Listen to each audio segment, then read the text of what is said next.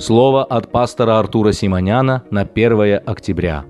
«И днем вел их облаком, а всю ночь светом огня». Псалом 77, 14. Вспоминая библейских патриархов Авраама, Исаака и Иакова, а также Моисея, проживших большую часть своей жизни в пустыне, я задумался над тем, что если бы я жил в дни Моисея, неужели не возроптал бы, как роптал Божий народ, неужели не был бы ужален змеей и не умер бы? Недавно большой группой мы ездили в чудесное путешествие в Израиль, что позволило нам полностью почувствовать историю Евангелия, пройти по местам Иисуса и апостолов. Во время путешествия нам удалось целый день погостить у коренных обитателей пустыни бедуинов, проведя с ними ночь под открытым небом. В тот же самый день я осознал, что в пустыне нет ничего, что могло бы заставить человека прожить в ней 40 лет. Нет ни надежды, ни утешения.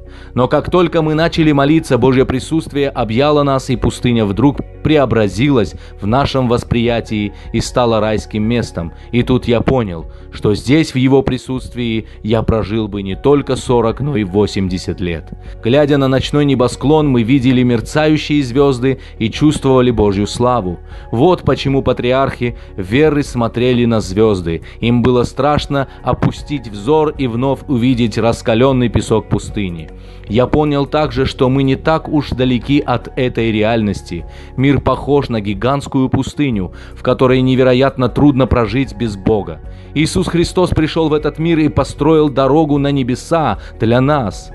Бог день и ночь ведет нас, как вел тогда израильский народ в землю обетованную. Днем в виде облака, а ночью светом огненного столба. Возлюбленные, начинайте молиться и просить Божьего присутствия.